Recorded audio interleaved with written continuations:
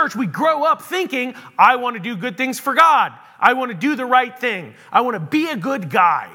And then something happens, and it's called puberty. And in puberty, we are exposed to things that help us realize we're not good people. That no matter how much we want to do the right thing, we can't do the right thing. In the words of Paul, a wicked man that I am, that which I long to do, I cannot do, and that which I hate doing, that is what I do. Who will save us from this body of sin? And so we hit this wall. We're like, I want to do good things. I can't do good things. What am I going to do? One of two things happens. You either make the decision that what you're doing isn't wrong, and then your whole life is spent turning bad things into good things so you don't have to feel bad in front of God. Or you go the other direction and you say, I can't do what is right. No matter how hard I try, it is only in Christ that I can have freedom. We come to Christ. And in that glorious moment when we come to Christ, we're forgiven.